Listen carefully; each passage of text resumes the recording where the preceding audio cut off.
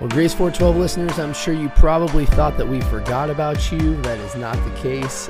Between quarantine and trips and life group breaks, we have just been a little bit absent, but we are back on the ball now and excited about this new series that we started last night called Between Two Worlds.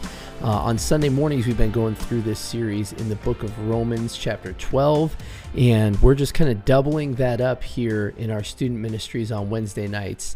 If you saw our Instagram, I posted on Instagram just a couple days ago, and I asked these questions, and we asked these questions again on Wednesday night to kind of open up the discussion. We said this: have you felt a bit divided this year?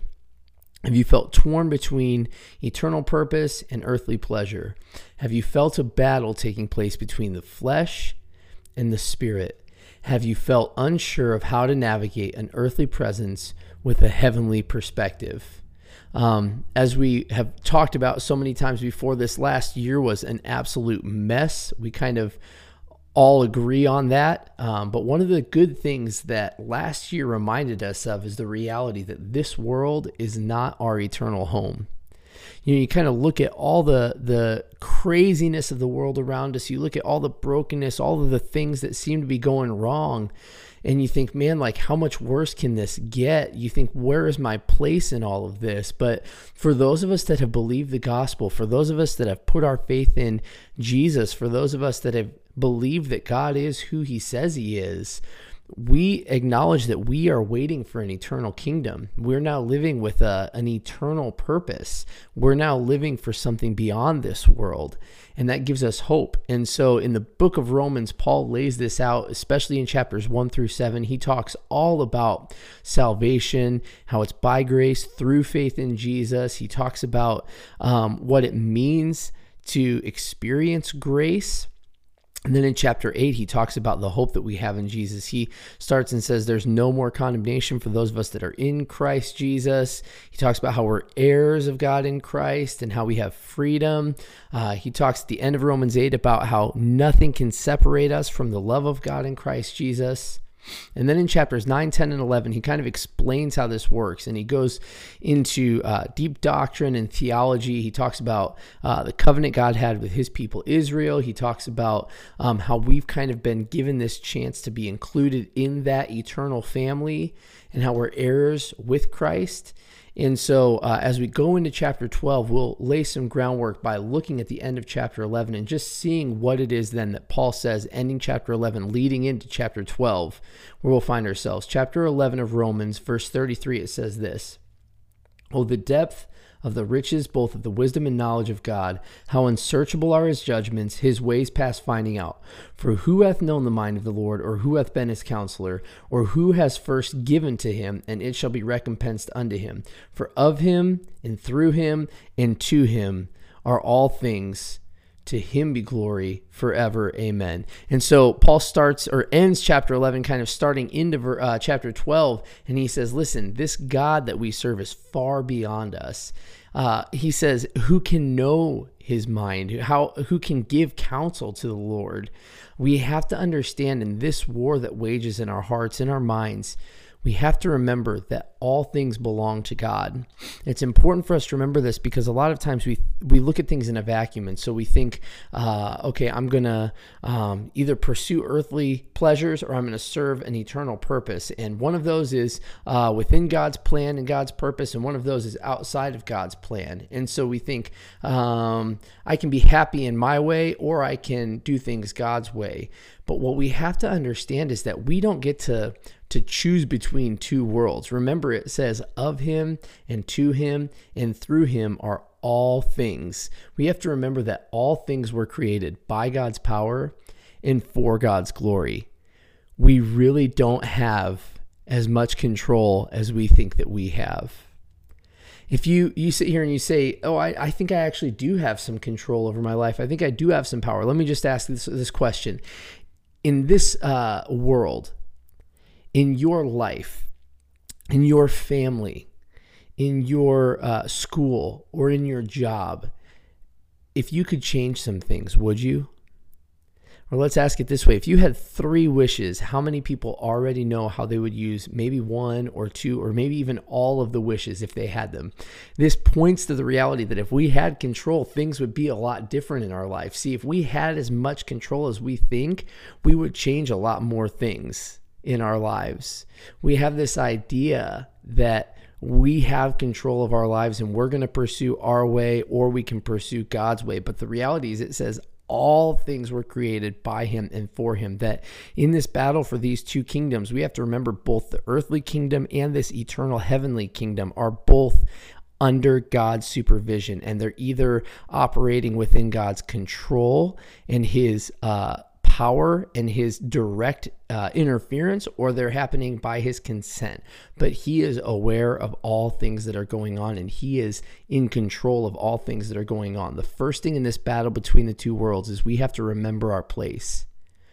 It says, how unsearchable are his judgments and his ways past finding out. It says, who could give to him recompense? It's saying, what is there that we have to give, to offer this God? He says, his ways are past finding out. He's saying, don't be surprised when you don't understand the world around you. Don't be surprised when you don't understand the eternal world or the eternal purpose that God is working towards. We weren't meant to have all the power and all the answers. See, the issue with thinking that we have complete control is that it leads to one of 2 things. The illusion of control will either lead us to pride or despair.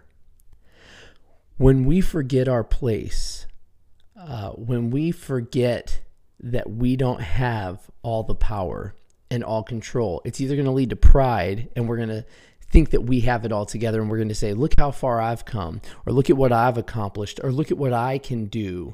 Or in pride, we'll look at other people and we'll say, I wouldn't have done things that way. I wouldn't have made those mistakes. Or sometimes we'll even look at God in pride and we'll say, man, I don't know why God doesn't fill in the blank. Somebody once said, you know what, if you don't like the way things, you don't like the way God is doing things, if you don't like the way God's doing things, then you can just make your own universe and do things your way in that universe, right? We have this illusion of control that leads us to pride that, oh man, I would do things this way, or I have done things this way. Or the opposite is true. We fall into this place of depression or brokenness where we say, man, look at all the problems in this world. Look at all that I've done wrong. Look at all the things that I need to correct that I can't change. And we feel powerless and we fall into depression or despair. But right in the middle of those 2, of pride and despair, we find humility. We find this biblical concept of humility, of turning control over to God. Remembering our place is to remind ourselves that we can put our faith in a God that is in complete control. Even in our mistakes, even in our intentional and open sins, even in our secret sins, even in the good and the bad and the ugly, God says, I'm using all of it for a purpose. And so our response then, we remember our place and we surrender our perspective. We have to step back and surrender our perspective and say, this is much bigger than just what I can see. The Bible says we don't wrestle against flesh and blood, but we wrestle against powers and spiritual darkness and spiritual wickedness, that stoichia, the elemental forces of this world that seek to enslave us, to hold us down, and to keep us in this place of self-reliance. But look at how Paul says it as he goes into chapter 12. He says, chapter 12, verse 1, I beseech you, or I beg you, therefore, brethren, by the mercies of God, that you would present your bodies a living sacrifice, holy, acceptable unto God, which is your reasonable service. And be not conformed to this world, but be transformed by the renewing of your mind, that you might prove what is that good and acceptable and perfect will of God. He says, surrender yourselves. He says your reasonable service. And this is the reality. If we consider the gospel, it's us coming to God in faith and saying, my way has gotten me to this place of loss and brokenness, and I cannot save myself, and I am dependent upon you for saving me. I'm relying on the finished work of Jesus, and I'm giving you control. If we acknowledge that as we come to Jesus in faith, we've surrendered ourselves in that moment, then it's our reasonable service. It only makes sense that we would continue to surrender control. Doesn't it make sense for us to allow him to keep control, to transform us? How do we surrender control? It's by allowing him to transform us in the renewing of our mind. See, the thing that's important for us to remember is conformity is temporary. Conformation, the element of who we are and what we do, it can change. We can conform ourselves. Conformity is temporary, but transformation lasts forever. You think about the example of Play-Doh and the way that it can be molded, it can be shaped and shifted into all these different things. But then at the end of playing with it, it can be compressed back down and put into that tub and have the lid stuck back on it. It can be conformed. And what can happen is the world can conform us. It can conform us into its image, where we can become selfish. We can become a person driven by lust, a person that cheats. We can be conformed to the image of a druggie or a partier. But by the way, the Christian circles, the church is no exception. We have our own little biblical form of worldly confirmation that takes place, and we get turned into the good kid or the rule follower or the Pharisee or the judgmental one or the gossip or the faker. And eventually we can get morphed and conformed into this image of somebody that we barely recognize.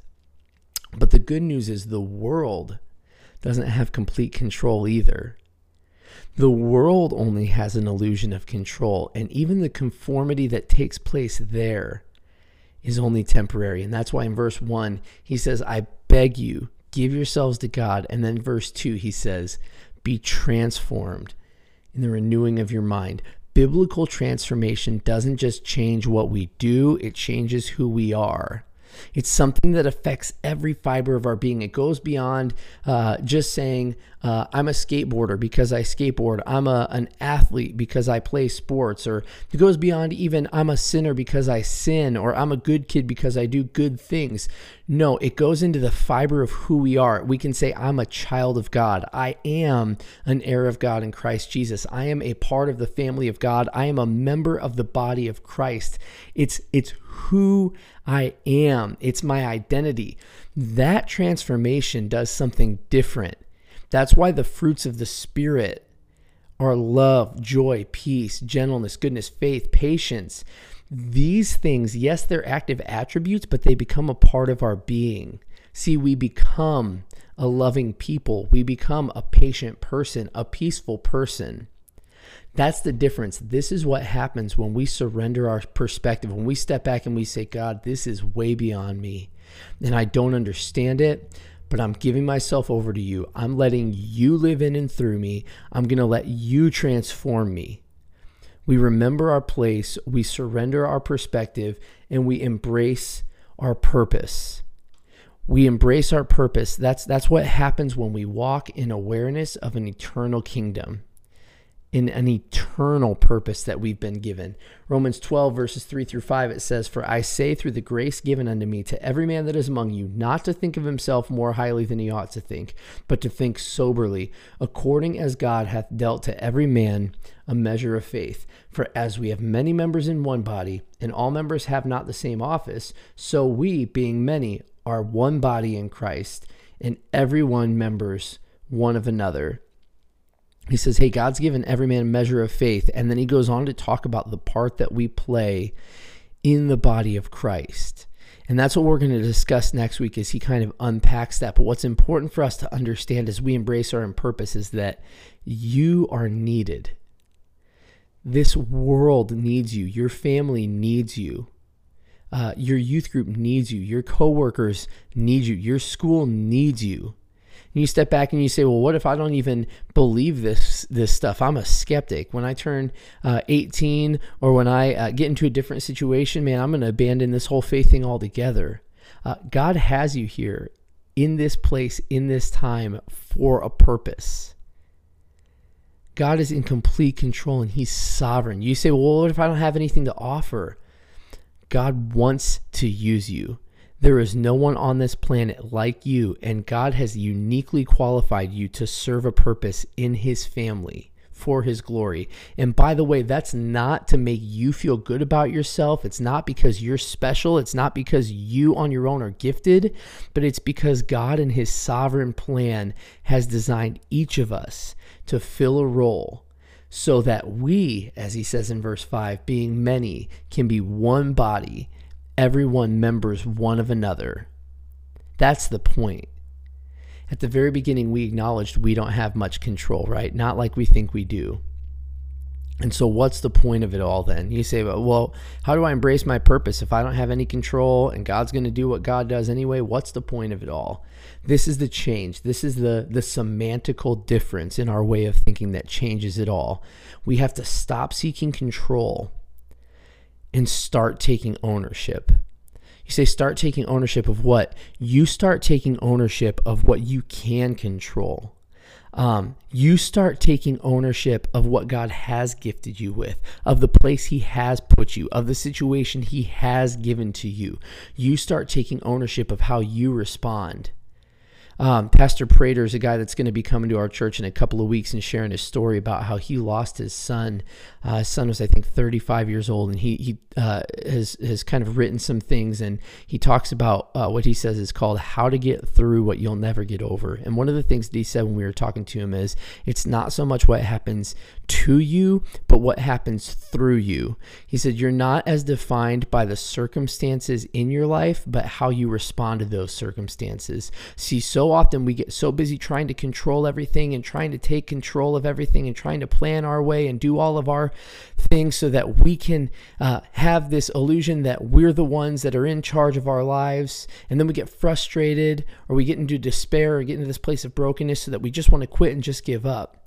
And I would just encourage you, stop trying to take control, but instead say, I'm going to do my part. What can I change? What can I do? Well, I can allow the Spirit to transform me so that whatever comes my way, I can be a loving person.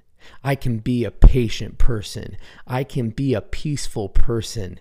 I can be a person that loves God and loves others. If I want to embrace my eternal purpose, it starts with taking ownership and saying, I am going to be a light and a beacon in this dark and broken and dying world that desperately needs to see people committed to living like Jesus. Stop blaming yourself and others for all that's going on in this world, for all that's going wrong on this side of heaven, and instead start taking ownership and saying, as for me, I'm going to serve Jesus.